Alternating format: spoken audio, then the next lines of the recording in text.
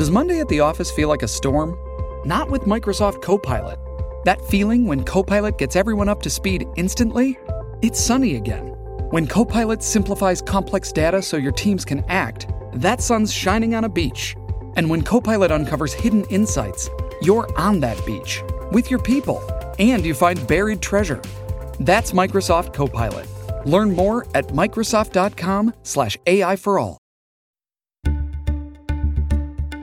Hey everyone, I'm David Chalian, the CNN political director. This is the CNN Political Briefing. Here's what you need to know in politics for Tuesday, November 10th. President-elect Biden moving full steam ahead with his transition, despite President Trump's refusal to concede. We'll discuss that, plus the divide within the Democratic Party isn't waiting for Inauguration Day to make itself known. And finally, all eyes on the Supreme Court as it hears a key case on the future of Obamacare. President-elect Biden is clearly aiming to have healthcare front and center today, and we'll get to that. But what is certainly going to be more newsworthy out of his comments today are the comments he made when asked about the president's refusal to concede the election, and more importantly, the refusal of the administration to do and take the necessary steps in order to move forward with a transition process, even as an election recount or legal fight is underway. The ability for the administration in any way by failure to recognize this as our win does not change the dynamic at all in what we're able to do. Nothing's going to stop that. And so I'm confident that the fact that they're not willing to acknowledge we won at this point is not of much consequence in our planning and what we're able to do between now and January 20th. Of course, it's not just President Trump's Twitter feed declaring that he has won an election that he's lost. He's being somewhat enabled here by Republican allies. Of course, that has been the story of the 4 years of the Trump presidency. Mitch McConnell, the Republican leader in the United States Senate, the majority leader who just himself won re-election to another 6-year term last week, was pressed again today by reporters about whether or not the president should be conceding and whether or not McConnell is giving him basically too much leeway here to hold up a transition from taking place. Mitch McConnell says there's nothing to worry about. The Electoral College votes. Anyone who's running for office can exhaust concerns about counting in any court of appropriate jurisdiction. It's not unusual. It should not be alarming.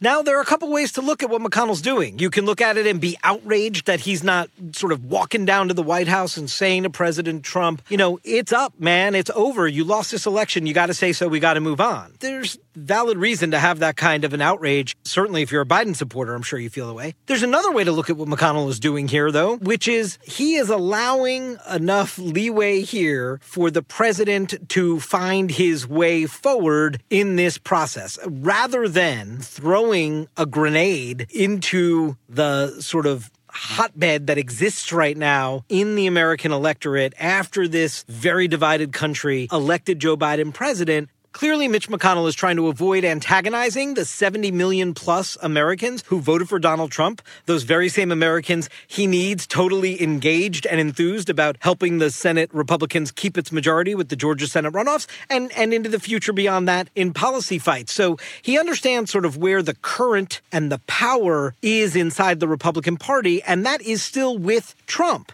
Even with Trump's defeat, that's where it is. So McConnell is trying to walk a line here, which is allow the process to actually play out as it is prescribed in the Constitution to do so. Don't completely inflame Trump supporters at this moment and presume that the president is going to get to the right conclusion here. There are others who clearly say you cannot presume the president's going to do that and you need to cut this off now. I think Mitch McConnell is going to be the center of attention for days and weeks to come as this plays out.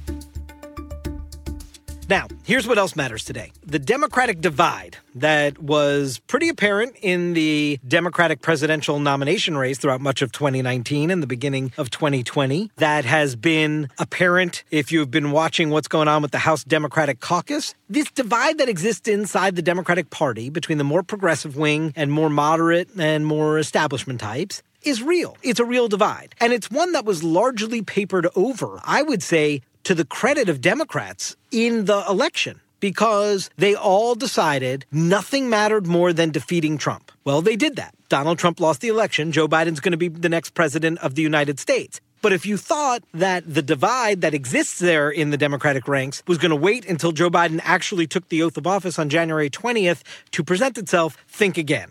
It is out in force. And you see it in seeing people like Alexandria Ocasio-Cortez, Ilhan Omar from the progressive wing making their case of what they're going to sort of pressure a Biden administration to pursue. On the other hand, you have Joe Manchin, the Democratic senator from West Virginia, who is a moderate and who believes that moderates in the party have been rather quiet on this front and that they will come out in force now, sort of saying to the left wing, if you continue to push the party in a left direction, the party's never going to win the kinds of seats that it won in 2018 and now lost in Republican areas, in redder parts of the country. You will not be able to have Democrats win there if the party moves too far left.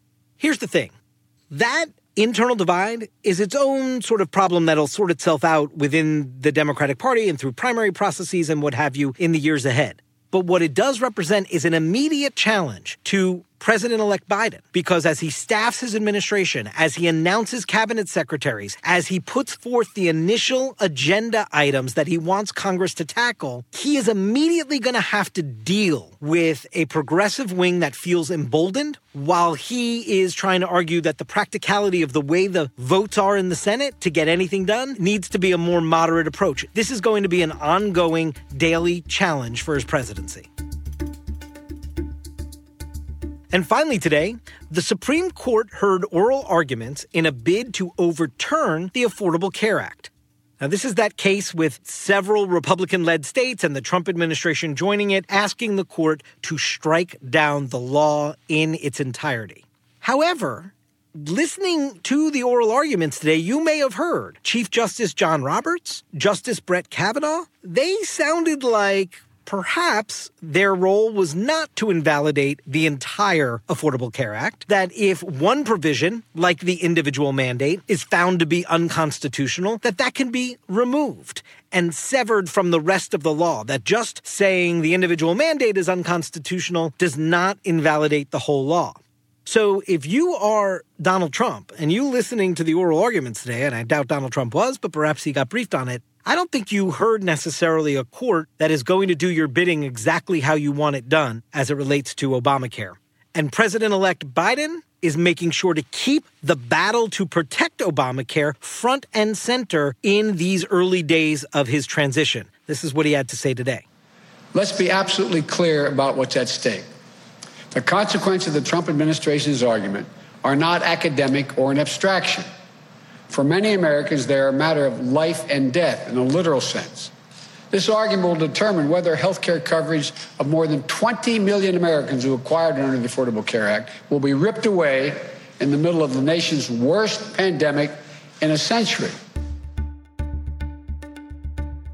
That's it for today's political briefing. Thanks so much for listening. And please take a moment and be sure to subscribe wherever you get your podcasts. We'll talk to you tomorrow.